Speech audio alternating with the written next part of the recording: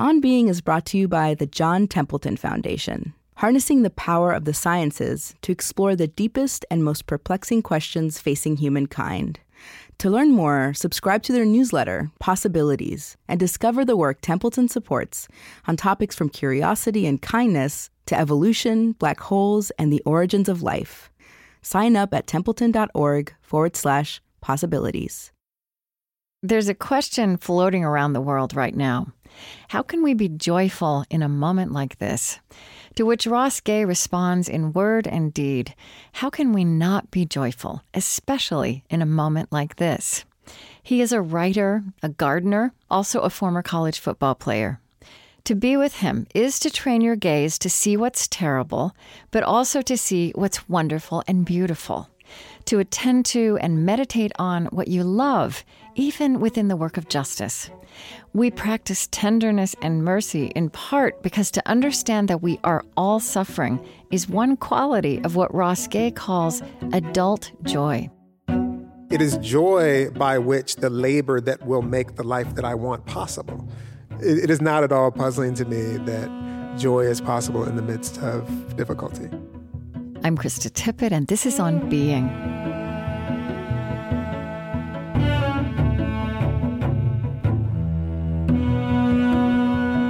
Ross Gay is a professor of English at Indiana University, Bloomington, and a writer of poetry as well as essays. This conversation unfolded at the Loft Literary Center's 2019 Wordplay Festival, a brand new national book festival in Minneapolis. So, you grew up you were born in Youngstown, Ohio, and grew up in Levittown, Pennsylvania. A lineage of farmers and teachers. So interesting to me. Also, you talk. Your parents were a mixed race couple. I guess they got married in the era of Loving versus Virginia.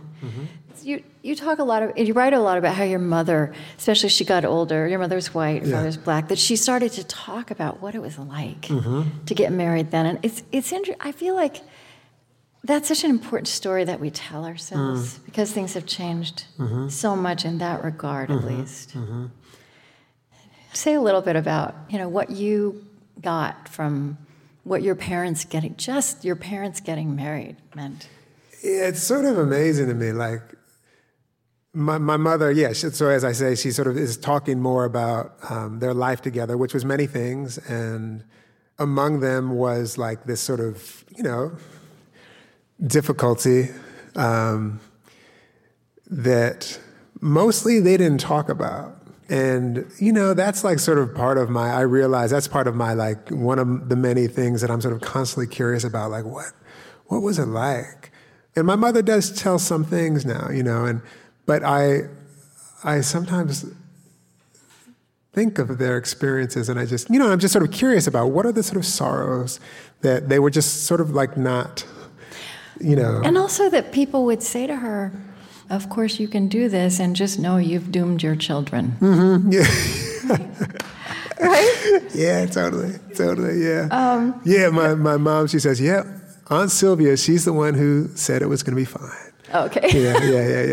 Totally. I just wanted to name that because it feels, it's almost like she's the first generation. It's like the first generation of trauma. First generation of people who make it through something that feels unimaginable. Yeah. Often don't talk about it. Yeah. And now we're in such a different place with that. Yeah. But that's also part of the story of how we got here. Right, yeah. So your last two books are The Book of Delights and The Catalog of Unabashed Gratitudes. I usually start my conversations by asking about the spiritual background of someone's childhood, however you would think about that now. I'm really curious with you where you trace the origins of being attuned to delights and unabashed gratitudes. Where's that come from? That's a really good question. To some extent, I feel like I've always loved the smell of honeysuckle, I feel like I could love stuff, really love stuff. I feel like I've had periods of my life where it's been harder to sort of be like that. But I also feel like, my folks sort of modeled a certain kind. I recently remembered this story, and I will never unremember it. that my dad told us, me and my brother, we were in the car, and I guess we wanted to push the windshield wiper fluid button. And my dad wanted us not to, and told us that if we pushed it, he said that picture on there was a flower, and the car would turn into a flower. Which makes him like a hero. And then he said, and a big bee will come and sting you. That's so great. But it's amazing, right? Right. And I kind of like... That it wouldn't turn into a monster. Yeah, it wouldn't turn into a monster, yeah. But that was like, for years, I actually thought that that button made the, And so anytime I look at that button, I mean, not anytime, but often when I look at that button, I'm like, oh, that's a flower, And for years, I did believe that it would turn. And I got to ask my brother, too, if he also thought that for years. But I don't know. I feel like in some way my folks sort of did some of that for me, And just were like that. In some ways, and in some ways not, too. Yeah. In some ways just like going to work and taking care of stuff and like boom, boom, boom, boom, boom. But I know that the older I get, the more I can sort of point to things that were like, oh yeah, my mother was really good at that, Mm-hmm. My father was really good at that. My brother was really good at that, Was her family from Minnesota? Mm-hmm. And they were farmers. Yeah, Ferndale, Minnesota. Ferndale, Minnesota. Yeah. Anyone from Ferndale? No. No takers. It's 500 people in Ferndale. I kept thinking when I was reading you and getting ready to be with you about how sometime last year I was at a gathering of, a lot of philanthropists and leaders of nonprofits, people who are doing good in the world and want to do good in the world. And someone said to me, one of these people who was in a position of leadership said, how can we possibly be joyful in a moment like this? And I feel like your entire body of work and what you're articulating as you also navigate this moment we live in is a response to that, mm-hmm. and is strangely countercultural. Mm-hmm. Mm-hmm. To see joy, I would say this is just a simplified way, and I want you to expand on it. But to see joy as a calling, precisely in a moment like this. Yeah, and that's the thing. It's like joy. Sometimes I think there's a conception of joy as meaning something like something easy, And to me, joy has nothing to do with ease. And joy has everything to do with the fact that we're all going to die. Like that's actually, when I'm thinking about joy, I'm thinking about that at the same time as like something wonderful is happening, some connection is being made in my life, we are also in the process of dying. That is every moment. Mm-hmm. That is every moment. And well, say some more about that connection for you. The connection between the dying and the joy? Yeah. Well, part of it is just, the sort of simple fact of the ephemerality of, and maybe this is a little veering off, but there is this thing of like, if you and I know we're each in the process, there's something that will happen between us, like there's some kind of tenderness that might be possible. Not always going to happen, because I might just get scared and like do something else. But there's a potential, I think, for some kind of tenderness. And this is the thing that's been interesting about writing that Delights book, is that it has sort of articulated for me a way that, my question is joy. Like my sort of question that I could see that's a life question is like, what is this joy? Or how joy? But in the process of sort of thinking about it, I have really been thinking that like joy is the moments for me, the moments when my alienation from people, but not just people, from the whole thing, it goes away and it shrinks.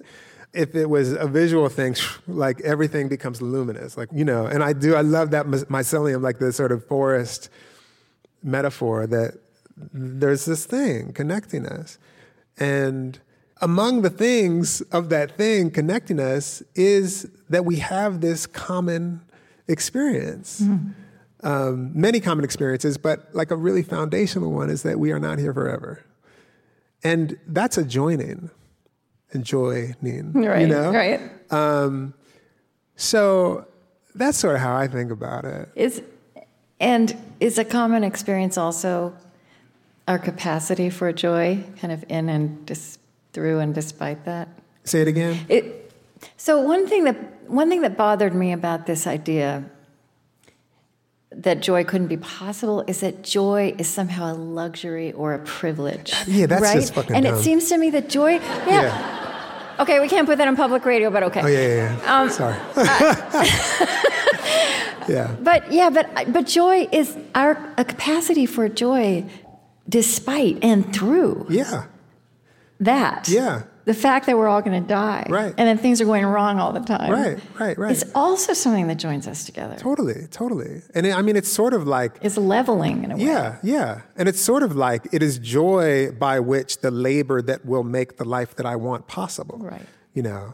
And it is not at all puzzling to me that joy is possible in the midst of difficulty. Yeah. So the Book of Delights, you promised yourself to write a mini essay every day, starting on your 42nd birthday, going to your 43rd. You did miss a few days, but you did it for that whole year. I'm just going to say there are not 365. Yeah, I know. You love words, and I love words, so I just want to... We're going to get into the book, but I just tease this out, because I did not know that the word essay in French means to try or to attempt. Yeah. That's so great. Isn't that great? Yeah. And when you it's the best thing when I tell students who are like having to write anguished essays, about writing an essay. Oh my God. They're just like, well, why am I doing what they're telling me to do all the time? Or why are they telling me to do this? Yeah. Have a thesis and then tell us why the thesis is true. No, don't do that. Just try. Yeah. And then you also point out that delight, the word delight, suggests both of light and without light, which kind of points back at what you were just talking about. Yeah, exactly. Yeah. The delightful things that I'm sort of talking about in this book, so often when they're there, they also imply their absence, Do you have you thought much about what is the distinction between delight, pleasure? I don't know. Something people talk about a lot now is gratitude, a practice of gratitude. And it strikes me that this practice of daily delight has a kinship with that, but it's slightly different. I don't know. Did you think about what like really focusing on the word delight meant for you? It just came in my ear, like something delighted me, and I was like, oh, it'd be a neat thing to write essays every day for a year about something that delighted me. Yeah. It came in my ear. It wasn't until literally the last day of writing it that someone sent me a card for my birthday and told me like what the etymology of delight was, and I was like, oh, I didn't even look up the word yet. Right. I kind of know what it means, but obviously part of the fun was like inventing what it meant too, and sort of theorizing it despite having not looked it up. So what surprised you in the process of moving through that year looking for delight and writing about delight every day? Many things surprised me, I suppose. But one of the things that surprised me was how quickly the study of delight made delight more evident. That was really quick, and I wasn't sure. Like I was a little bit like, this is gonna be hard, to just like have something delightful happen every day, Yeah, you said somewhere it's like you developed a delight radar or a delight muscle. Yeah. Well, it seems to me it's kind of the inverse, or the opposite experience from like going to the therapist every week, where you're kind of saving up things that illustrate your neurosis, and you were doing the opposite. Yeah, exactly. Yeah. Like, it's fun. But but what are some of the things that you noticed that you found delightful and called delight that you wouldn't have imagined before you started? It just like occurred to me. It made me realize too how often I am delighted, how often things happen that, like you were doing this hand gesture and you were doing these hand gestures. I was like, I love hand gestures when you were doing that. I do them too, with abundance. I realized over the course of writing the book how much I love. I have a title of one of the pieces in there, but it's like unambiguous. How do I say it? Physical contact that is pleasant, unambiguously pleasant public physical interactions, I think is what I call it. Yeah. I love how frequently I'm in the presence of like sweet little interactions that don't have to happen, but do have to happen, you know? I guess some that I noticed, just these ordinary things like seeing two people sharing the burden of carrying a shopping bag. Yeah. Or a sack of laundry. Yeah. How they're helping each other and how their bodies are adjusting to. It's pretty amazing. Yeah. It's an amazing thing. Yeah. But it's not until you say it's amazing, you know? It's like, whoa, that's amazing. We do that all the time. Yeah.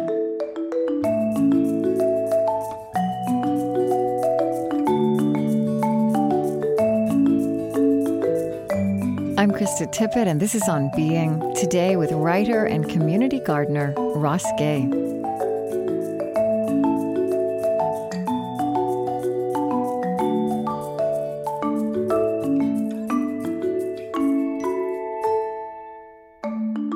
I think sometimes about this phrase, made my day, that we have the power with our words and with all kinds of small gestures like that. Even like somebody being really nice in a checkout line, or you being nice to somebody in a checkout line after the last two people were really rude to them. Yeah.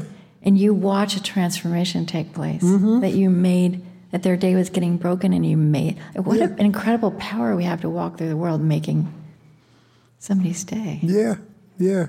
Just in a soft way. It's kind of amazing. Yeah. There's also a lot of cafe runs. Yeah. That's something There's too. a lot I was of man, the vegan donut that you haven't even eaten yet, but it's already delighting you. Just the thought of getting to it. Totally, yeah. Yeah, that's right.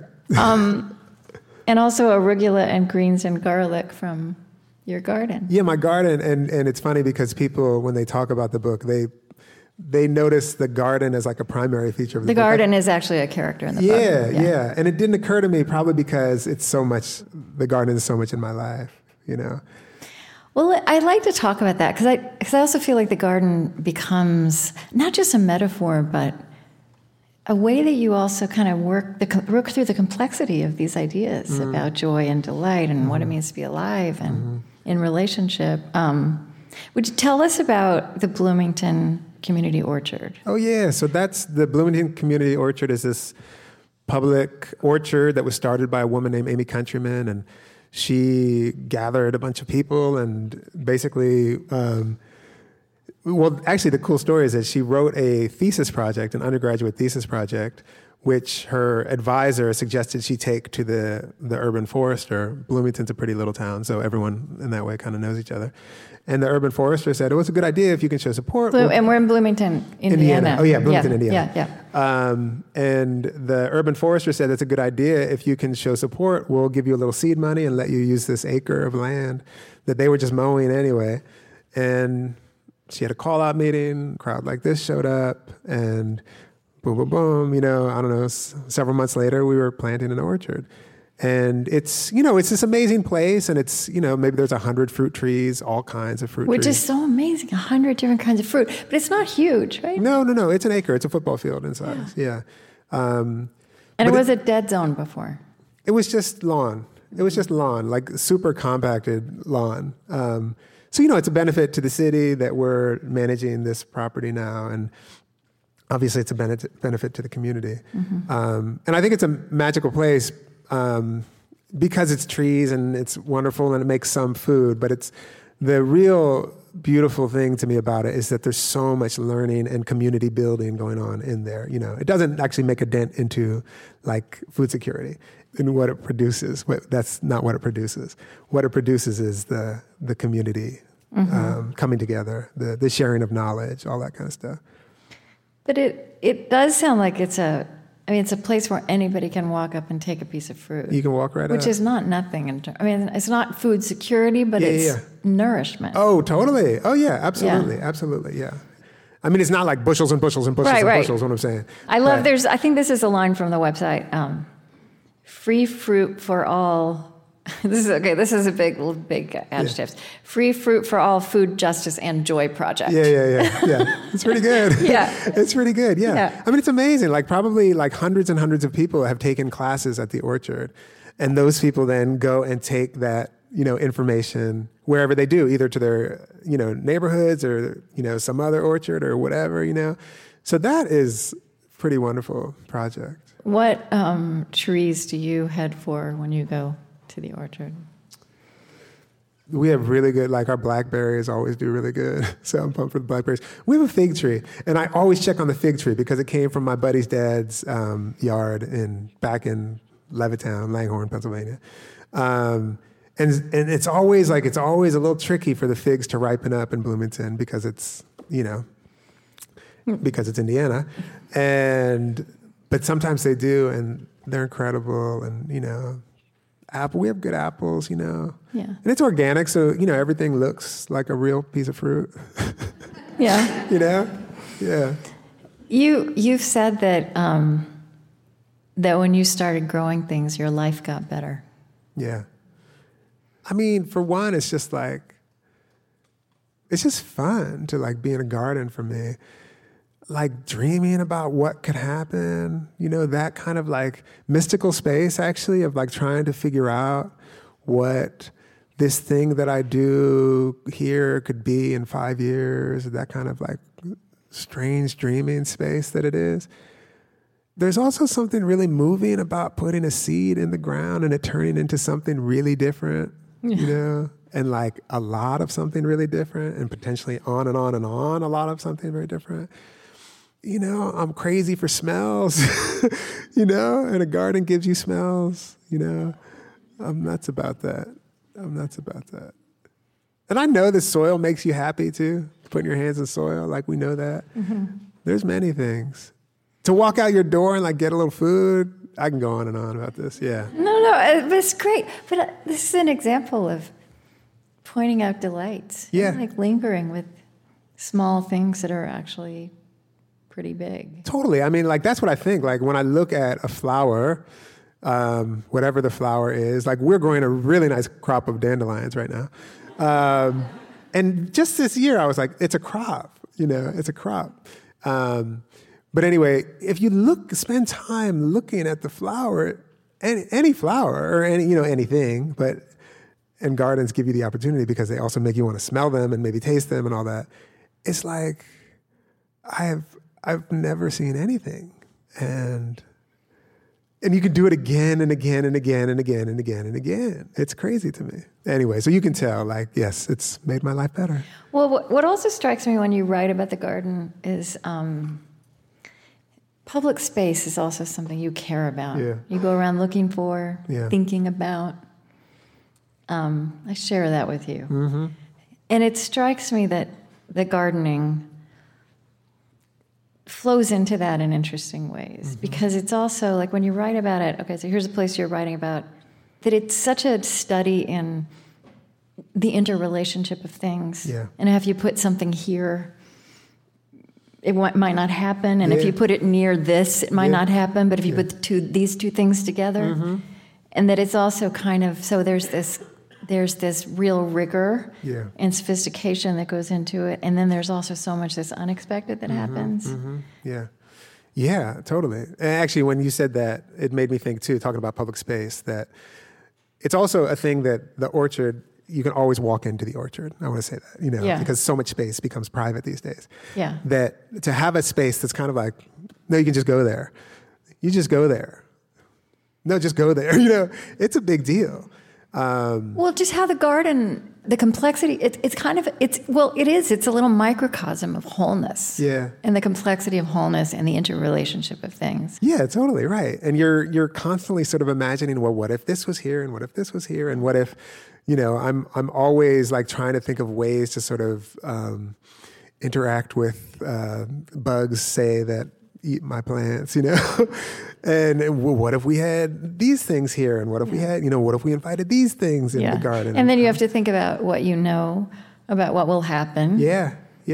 If you put that there, and if you put it there on its own, or if you combine it with something else. Yeah. I do love that. Yeah, thinking about an orchard as public space, a place where anybody can go grab some fruit. Yeah. You could just be, mm-hmm. and just hang around, mm-hmm. hang around. That's a thing. I mean, like, to have a place where you can go hang around and not be told to leave. Yeah. You know? I wanted to. Can I read one? Yes, please. Do you want this? Or you've got it? Yeah. Okay. It's called Loitering. Okay. It fits what we've been talking about. Loitering. I'm sitting at a cafe in Detroit where in the door window is the sign with the commands, no soliciting, no loitering, stacked like an anvil. I have a fiscal relationship with this establishment, which I developed by buying a coffee and which makes me a patron. And so even though I subtly dozed in the late afternoon sun pouring under the awning, the $2 spent protects me, at least temporarily, from the designation of loiterer. Though the dozing, if done long enough or ostentatiously enough or with enough delight, might transgress me over. The Webster's definition of loiter reads thus: to stand or wait around idly without apparent purpose, and to travel indolently with frequent pauses. Among the synonyms for this behavior are linger, loaf, laze, lounge, lollygaggle, dawdle, amble, saunter, meander, putter, dilly-dally, and mosey. Any one of these words in the wrong frame of mind might be considered critique or noun epithet, lollygagger or loafer. Is lollygag a Minnesota thing? My mom says that all the time. Indeed, lollygag was one of the words my mom would use to cajole us while jingling her keys when she was waiting on us, which, judging from the visceral response I had while writing that memory, must have been not quite infrequent. All of these words to me imply having a nice day. They imply having the best day. They also imply being unproductive, which leads to being, even if only temporarily, non-consumptive. And this is a crime in America, and more explicitly criminal depending upon any number of quickly apprehended visual cues. It's 2 more pages. Should I finish it or should we? It's great, yeah. Finish it? Yeah.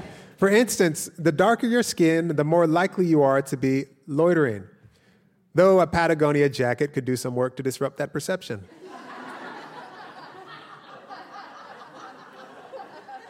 A Patagonia jacket, colorful pants, tree-torn sneakers with short socks, an Ivy League ball cap, and a thick book, not the Bible, and you're almost golden. Almost. There is a Venn diagram someone might design, several of them, that will make visual our constant internal negotiation towards safety. And like the best comedy, it will make us laugh hard before saying, Lord. It occurs to me that laughter and loitering are kissing cousins, as both bespeak an interruption of production and consumption. And it's probably for this reason that I've been among groups of non-white people laughing hard who have been shushed in a Qdoba in Bloomington, in a bar in Fishtown, in the Harvard Club at Harvard. The shushing, perhaps, reminds how threatening to the order are our bodies in non-productive, non-consumptive delight. The moment of laughter not only makes consumption impossible, you might choke. But if the laugh is hard enough, if the talk is just right, food or drink might fly from your mouth. If not, and this hurts, your nose. And if your body is supposed to be one of the consumables, if it is one of the consumables around which so many ideas of production and consumption have been structured in this country, well, there you go. There is a Carrie Mae Weems photograph of a woman in what looks to be some kind of textile factory with an angel embroidered to the left breast of her shirt, where her heart resides. The woman, like the angel, has her arms splayed wide, almost in ecstasy, as though to embrace everything. So in the midst of her glee is she. Every time I see that photo, after I smile and have a genuine bodily opening on account of witnessing this delight, which is a moment of black delight, I look behind her for the boss. I think, you're in a moment of non-productive delight. Heads up. Which points to another of the synonyms for loitering, which I almost wrote as delight, taking one's time. For while the previous list of synonyms allude to time, taking one's time makes it kind of plain.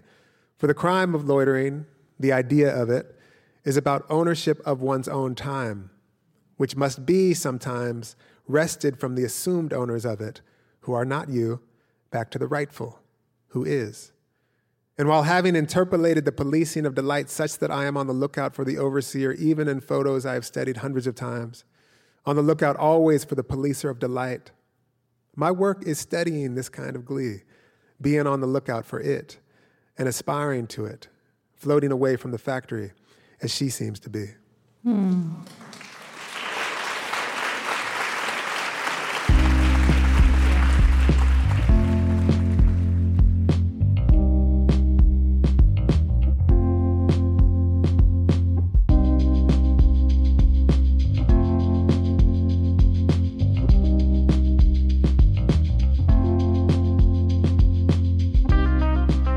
We slightly shortened Ross Gay's reading of Loitering here for time, but you can find the whole essay in the unedited version of the On Being podcast, available wherever you like to listen.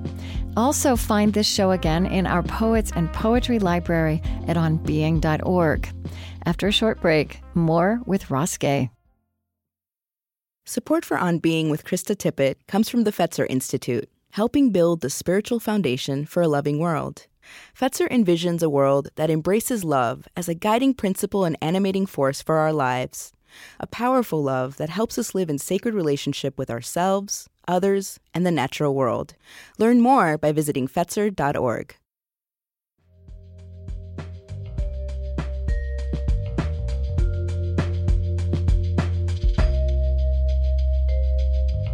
I'm Krista Tippett, and this is On Being.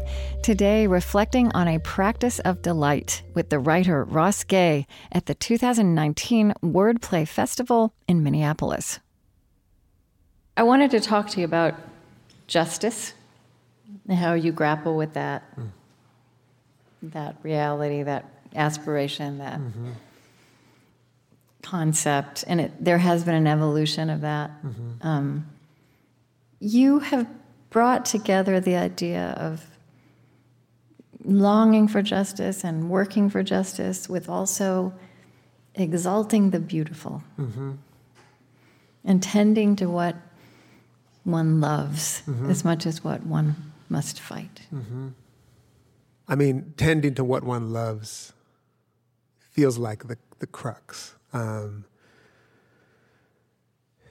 And yeah, I'm very confused about justice, I think. I feel like the way we think of justice is absolutely inadequate. Often, not everyone. I am curious about a notion of justice that is in the process of exalting what it loves. Yeah, so here's something you wrote somewhere. You said, I often think the gap in our speaking about and for justice, our working for justice, is that we forget to advocate for what we love, for what we find beautiful and necessary. We are good at fighting, but imagining and holding in one's imagination what is wonderful and to be adored and preserved and exalted is harder for us, it seems. I think so. I mean, I think about journalism a lot and how, when you talk about the delight, you developed a delight radar and a delight muscle. I mean, basically journalism has a despair radar and a despair muscle. Yeah, I know. And I also, and there's nothing, it's not that we don't need to know those things. It's not that those aren't part of the story. But I feel like what you're saying is, that's what you mean, right? When you say it's inadequate. Well, part of the story, that's the thing. Like, if the news was as invested in talking about how this person was great to that person, as it was in talking about how that person was terrible to that person, it would be a radically different experience. Yeah. Like, it would be like, oh, okay, we live amongst people, People do many things, Yeah. But it feels, part of what I think is interesting about this book is that it brings to my attention just clearer, like that many things are happening, many things are happening. And like you said, like this sort of, it sells. Right. It sells. Well, it also, our brains are kind of wired to get riveted by something that's scary. That's threatening. Yeah. We like mobilize Right. around that. Right. It's Right. automatic. Yeah. Yeah. But I also think that the exercise of the book is to say, look how amazing this is. Yeah, totally. And I also think... And look how intricate it is. And intricate and endless and like unbelievable. And I also think that there's a part of our bodies that are wired, and this is a thing that I noticed, that when I would experience something delightful, sometimes I'd be like, oh, that's wonderful. But so often I'd be like, I want to tell you. Mm-hmm. Like it is this thing that actually makes me reach out towards someone, right. You know? And that feels bodily. That feels, I don't know if a scientist has found this out yet, but like when something good happens, you know, do we sort of gather around a thing? It is a feeling that I have, a deep feeling that I have. And I feel like it's something that I witness too. Yeah. And people kind of want to share the stuff that they love, you know? Yeah. And well, what you do is you put vivid language to it. You put beautiful, riveting words to it. Yeah. So there's a little bit of discipline involved. Mm-hmm, mm-hmm. But that shifts it too to being more interesting. Yeah. How do you mean?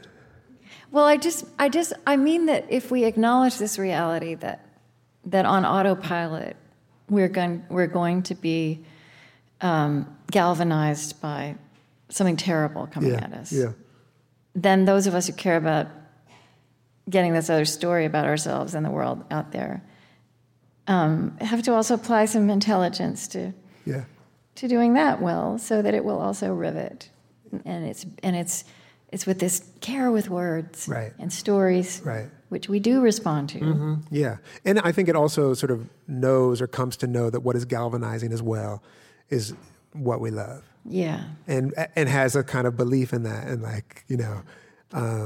Yes. And also like believes in the thing of, I mean, the book itself believes that it's elbowing its neighbor and being like, right? Yeah. Look at all this, you know, what do you love? What do you love? You know? Yeah. You know, there's this famous line from Cornel West that justice is love made public, which I think has wisdom in it, and I also don't think it's a big enough statement. And, you know, and I feel like you put in your writing and your other writing and your work, like the Tenderness Project. I feel like what you're trying to do with that is, so, you know, let's give some complexity and some texture to that, what love made public is and how it works. And that, you know, just that simple word, justice, doesn't do it. So the Tenderness Project. Talk about that. You know, my friend Shayla and I were talking about just like what might be a nice project to do these days. And so we decided to start this thing called the Tenderness Project. And it's, you know, every 10 days or so, someone will release a tenderness, we call them. And they can be like a little essay. Tendernesses. Tendernesses, yeah. I think the website is like tendernesses.com. Yeah. And it can be an essay or a poem or a little film or something. But it's just like small. You know, I get a lot of emails that are not like, here's a tenderness, you know. Yeah. A lot of them are like, you know, watch out. Right. And and like when you see one that says, here's a tenderness, it's like, oh, wow, that's okay, you know. And that's also just such a good example of, because we are riveted by this idea. I think everybody in this room, like, just, oh yeah, tenderness, right? Tenderness is, but it's a softer place in us. It's many things. That's the thing too, right? Like tenderness, it is a softer place in us. I mean, the part of us that gets interested in it. Yeah, totally. Yeah, exactly, right. Yeah, and sometimes we're probably skeptical of it, and we defend against it in ourselves and others, for sure. But I love the word tender because it is like, it implies the sort of softness of it, or the vulnerability. It also implies one who tends. It also is an exchange, you know. So tender is many things, you know. To be tender, to be engaged in tenderness is many things. And those things they also imply, I think, an other, you know. Yes. They imply, like, if you're tender because you know that there are other things. There are other people or other.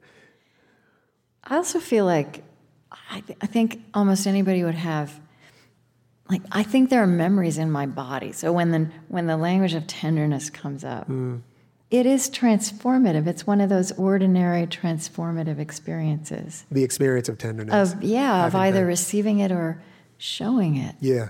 I often think, when I think of tenderness, I think of my father. We had years we didn't get along at all, but he could not put his hand in my hair and kind of like move my head around, you know? Yes, and I just like, we mostly didn't talk for a while, and like, but he couldn't not touch me. Yeah. And that's like, and then we could go on and on and on and on and on and on with that. You also wrote, I also want to note that you also write a lot about football. Yeah. And you played football. I did. And so you think about tenderness very much in touch with a culture of violence that we also live with, and that's strangely intertwined with fun and joy and love and all these beautiful things. Yeah, I played college football, and I got a scholarship because I could hurt people. Basically, that's what it is. Yeah. You know, sometimes people are like, well, weren't you like skilled at the game? No. I mean, yeah, but because I could hurt people, you know, that's what it is. And in the midst of that as well, in addition to all kinds of, you know, brutality and stupidity, is all this tenderness, you know. Yeah. That, in fact, you know, some of the tenderness I think of is like having my right MCL blown out by a good shot block from someone, and my buddy Glenn like running to pick me up, you know. So you're right. It's very much entwined in the way probably I've been thinking about it for most of my life, because for most of my life I've been deeply engaged in thinking about sport and the violence in sport. I've been in sport, or I've been thinking about sport and the many things that sport is.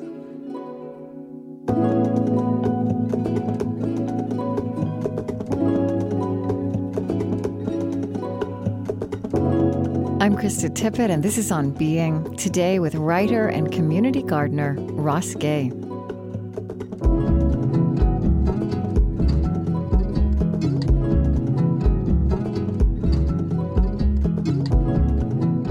We want to hear some more of you, but just before that also, you did write this, I think more on this theme of, if you know, justice is love made public, but more contour to love made public. And you've also been writing about mercy. Mm-hmm.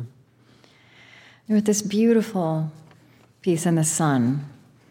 Just want to spend a couple minutes on this. It was so striking to me. Back to your garden. Because it starts with you doing potatoes and chard and garlic, and your back seizes up. And you realize eventually that has to do with an experience that you had, that your body is taking in this experience you had with the police the night before.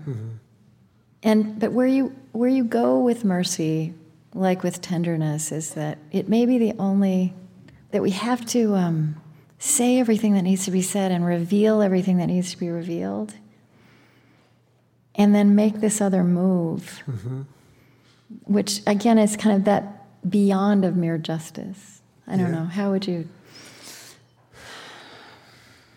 Say it again. Would you ask it again? Just want. Well, where could mercy? I'm sure somebody's asked you this. Yeah. It's like, how can you use a word like joy right now? Yeah. How can you use a word like mercy right now? Being a black man and doing nothing wrong and having to constantly think about what's going to happen when you see a policeman. Yeah. For example. Yeah. I don't know. You know, that piece remains a puzzle to me. And what's interesting to me about that essay is that there aren't answers. No. Yeah. No. But there's a fundamental question, which is like, we ought to know each other better. Yes, but that's a different move. Yeah. There's no answer, but there's a move. I mean, here's a little piece of it. What if we honestly assess what we have come to believe about ourselves and each other, and how those beliefs shape our lives, And what if we did it with generosity and forgiveness? What if we did it with mercy? And you're talking about really hard, inexcusable things in our history and our present. And you wrote, the corrupt imagination might become visible. Inequalities might become visible. Violence might become visible. Terror might become visible. And the things we've been doing to each other, despite the fact that we don't want to do such things to each other, might become visible. If we don't, we will all remain phantoms. And as it turns out, it's hard for phantoms to care for one another, let alone love one another. Yeah, that's what I was trying to say. That's it. All right. Yeah.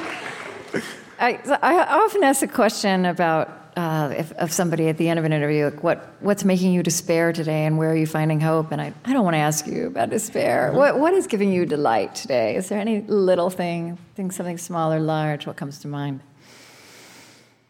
Oh, I mean, like the way these lights are working is pretty amazing. Some of the reflections up there. There was someone up here who had a very precise, beautiful laugh. That was, that's kind of nice just to be in a room with people laughing. There was a couch in the room back there, in the not quite the changing room, but it's a very nice looking couch, I thought. I had a nice little rest before I came over here, at the green room, I guess they call it. Those were all delightful things. Have you done kettlebells today? I was hoping you were going to ask. I didn't know that I was like, we realized something we have in common. Yeah. We can't talk about it. We don't have time, but that would be a delight. Yeah, totally. I did not do kettlebells today, but I will. Yeah, I will probably tomorrow. Okay, yeah. Oh, good. Would you read just from here on page 49 and just to the end of that? This is from the Book of Delights. Yeah. Among the most beautiful things I've ever heard anyone say came from my student Bethany, talking about her pedagogical aspirations or ethos, how she wanted to be as a teacher, and what she wanted her classrooms to be. She said, "What if we joined our wildernesses together?" Sit with that for a minute. That the body, the life, might carry a wilderness, an unexplored territory, and that yours and mine might somewhere, somehow meet, might even join. And what if the wilderness, perhaps the densest wild in there, thickets, bogs, swamps, uncrossable ravines and rivers, have I made the metaphor clear, is our sorrow? Or, to use Smith's term, the intolerable. It astonishes me sometimes, no, often, how every person I get to know, everyone, regardless of everything, by which I mean everything, lives with some profound personal sorrow.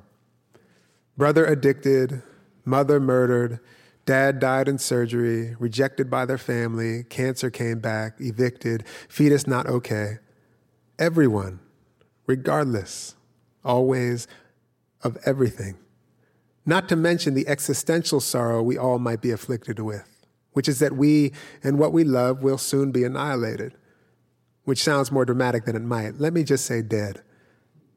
Is this sorrow, of which our impending being no more might be the foundation, the great wilderness? Is sorrow the true wild? And if it is, and if we join them, your wild to mine, what's that? For joining, too, is a kind of annihilation. What if we joined our sorrows, I'm saying, what if that is joy? Ross Gay, thank you. Thank you.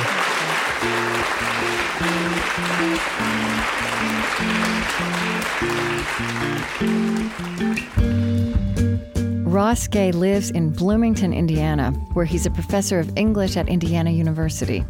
His books include the poetry collection Catalog of Unabashed Gratitude and a book of essays, The Book of Delights.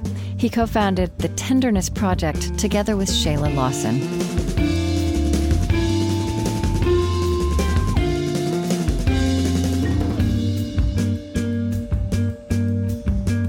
The On Being Project is Chris Heagle, Lily Percy, Marie Sambalay, Loren Dordal, Tony Liu, Erin Kalasako, Kristen Lin, Eddie Gonzalez, Lillian Vo, Lucas Johnson, Damon Lee, Suzette Burley, Zach Rose, Siri Grassley, Nicole Finn, Colleen Scheck, Christiane Wartell, Julie Seipel, and Gretchen Honnold.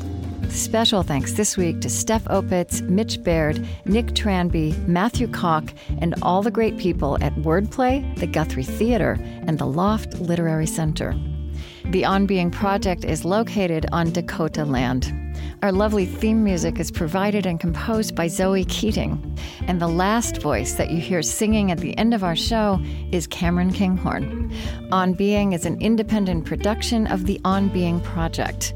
It's distributed to public radio stations by PRX. I created this show at American Public Media. Our funding partners include the Fetzer Institute, helping to build the spiritual foundation for a loving world. Find them at fetzer.org. Calliopeia Foundation, dedicated to reconnecting ecology, culture, and spirituality, supporting organizations and initiatives that uphold a sacred relationship with life on Earth. Learn more at calliopeia.org. Humanity United, advancing human dignity at home and around the world. Find out more at humanityunited.org, part of the Omidyar Group. The George Family Foundation, in support of the Civil Conversations Project. The Osprey Foundation, a catalyst for empowered, healthy, and fulfilled lives. And the Lilly Endowment, an Indianapolis-based private family foundation dedicated to its founders' interests in religion, community development, and education. On Being is produced by On Being Studios in Minneapolis, Minnesota.